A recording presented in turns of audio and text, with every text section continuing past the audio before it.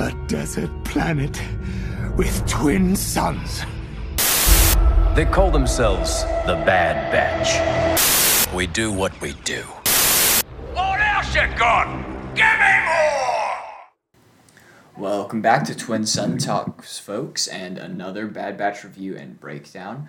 We are coming to you live from Sapphire, North Carolina. So if y'all hear anything in the background, we're just in a house with a bunch of families, so I can't really get away from that. We got Jeb on today to help us out with this breakdown. Jeb, how you doing? Pretty good. I wouldn't be surprised if you never heard of Sapphire, North Carolina. Wouldn't either. And also, if the audio sounds kind of weird, that's because we're both on the same mic this time. And I don't really know. I don't have any other equipment to go with, so we're just done. I'm really tired, so if I sound a little tired, that's why. But excited to get this to you. Let's go straight into I Have Spoken. I have spoken. So, per the usual, we're going to be going into our non-spoiler review, followed by our full spoiler breakdown, followed by full spoiler review, and then some theories about the series going forward.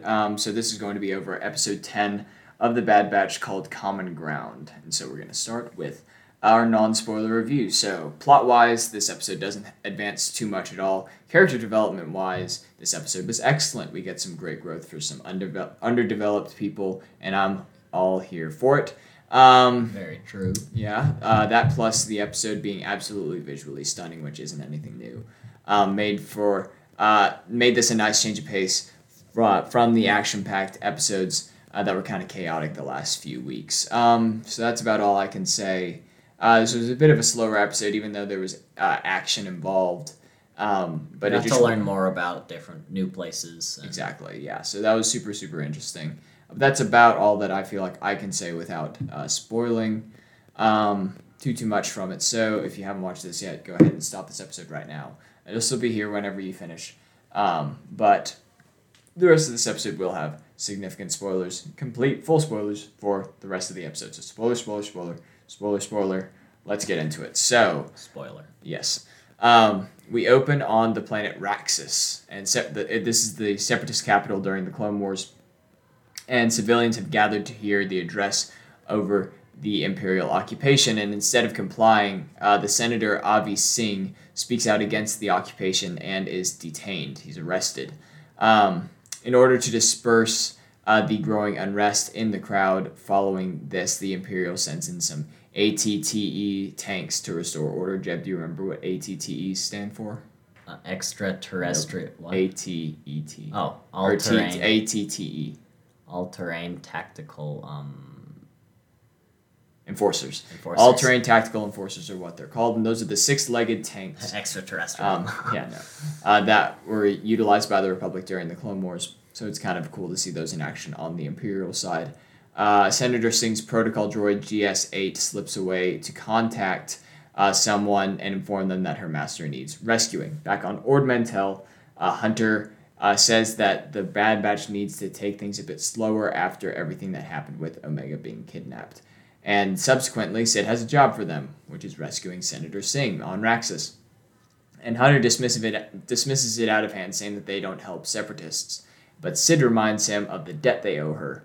And then Hunter comes back and says he doesn't want to bring Omega to an imperially occupied planet, whereas Sid offers to keep an eye on her while they're on the job. And Omega isn't super happy about this arrangement. Kind of sus. What do you mean? Kind of sus that Sid wants that Sid is. I mean, Sid says she's like, well, it's in my best interest to keep her safe because y'all are like doing work for me. So yeah. I don't think it's all that sus. But Omega isn't super happy about this, but she complies. The Bad Batch goes to Raxus. Echo is complaining about having to rescue a separatist because he was a little more directly involved, and also keep in mind that he was experimented on by the separatists and exploited by the separatists, so you can understand why he has a little extra resentment there.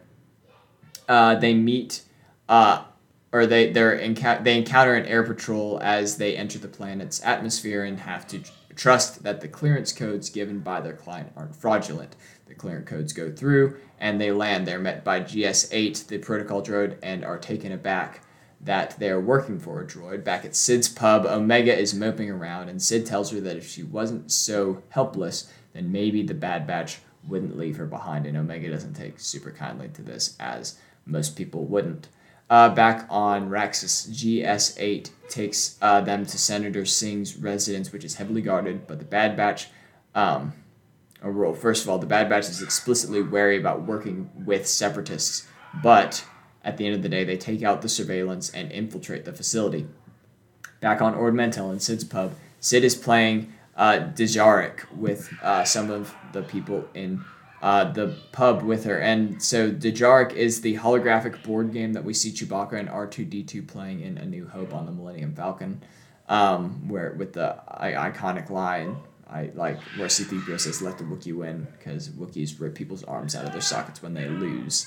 But anyways, Omega gives Sid a strategy which she initially ignores, but it ends up helping her win, and so Sid enlists Omega to help her play for some money.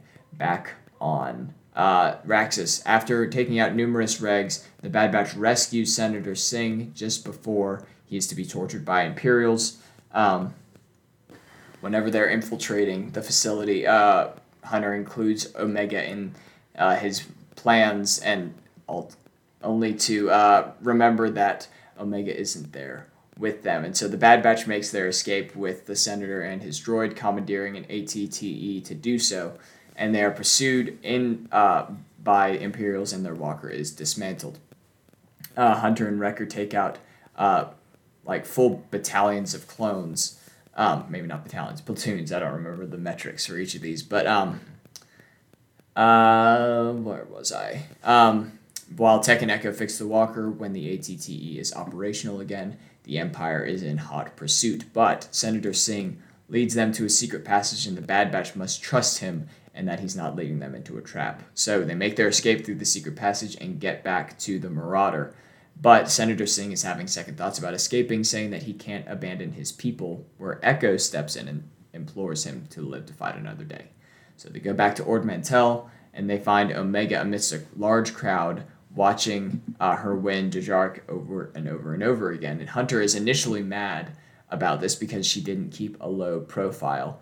But after receiving a scolding from Sid and some of the other members of the team, he realizes that she actually earned enough credits to pay off their debt to Sid. So Hunter resolves to play her in a game of Dejarik for the right to essentially never have to sit out on missions ever again. So that's the end of this episode. I'll give my thoughts and then I'll let Jeb hop in. Despite the action, there's not too much development for the plot that happens, like I said earlier, but I do enjoy the dynamics where we get to see the quote-unquote common ground, as the title of the episode implies, between those who used to be on opposing sides of the war, and Echo's grumpy old man vibe was pretty entertaining. I enjoyed Omega's storyline, and I think that that's really going to solidify her as more of a legitimate and respected member of the team. I also enjoy seeing Imperial occupations and the general unrest that they cause on some worlds. Jeb, any thoughts?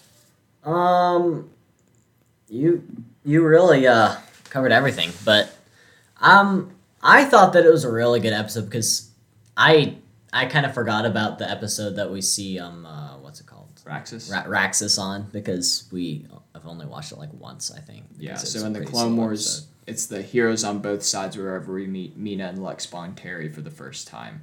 Whenever the Padme and Ahsoka are trying to essentially call a ceasefire between the Republic and Confederacy of Independent Systems, and they almost succeed, but then there's a little wrench thrown in. So those are really cool episodes of the Clone Wars. I don't think that those were marked as mandatory or even heavily recommended on my roadmap, but I would recommend it's Heroes on Both Sides and then that whole arc.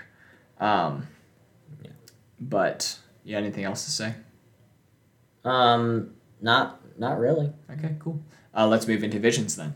To continue, we need one singular vision. My vision.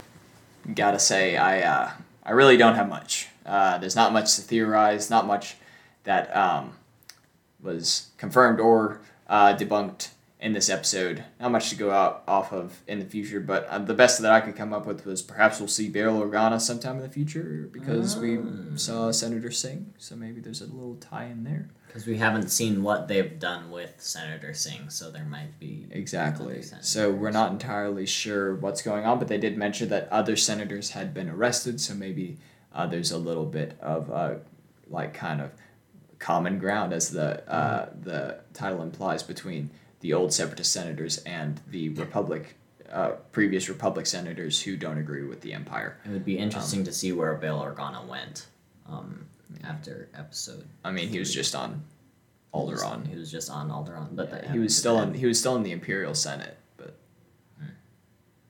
but he probably didn't agree. well, no, he didn't. That's why he's working for the rebellion. But that was just kind of in secret. Oh, okay, yeah. And then Leia was in the Imperial Senate too. Yeah. Remember? That's like the first thing we learned. Yeah, about yeah, her. It's I know that she was a member of the Imperial Senate on a diplomatic mission to Alderaan. You are part of the Rebel Alliance and a traitor. Take her away. But Yeah. yeah. But I honestly just have nothing for this episode. Like, it was really good, but just there's nothing super plot wise that's gone on. I hope that we see Crosshair again soon. And see that Mace Windu and Plo Koon both survive. Yes. Well, not, but Plo's dead. No, Plo is... I'm going to think that he is alive until I'm proven otherwise. Because we've seen... Dr. Doofenshmirtz gets blown up all the time, and he always survives. That's a fantastic point. But, I mean, the Phineas and Ferb Star Wars is canon in my mind. But I honestly don't know. My brain's kind of foggy. I'm feeling tired. So I think that's where we're gonna end the episode. Do you have any? Don't say it. Don't say what? Never mind. But do you have any thoughts? No, not really. Okay, cool. I mean, this is, as you said, it's kind of a slow episode. Yeah, it was a good episode. Just kind of Nothing really to say about it. yeah, exactly. So we got 6 episodes left. Hope that stuff gets wrapped up. I think that maybe we'll have one more episode kind of like this, and then it'll be pretty consistent. Boom, boom, boom. Hitting all the Shakalaka. marks. Boom, Charlotta. Okay, well, anyways, you've taken your first steps into a larger world. May the Force be with you. Make sure that you stay tuned for our episode next week. Not sure what we're doing yet, but It'll be something. It will be something, and check out the website for upcoming episodes and the date that they come out. And if you haven't already, go ahead and listen to my episode over my favorite Star Wars books. It came out this past Wednesday. Anyways, yes, you're taking your first steps into a larger world. May the Force be with you, and I will see you in the next episode. Bye, friends.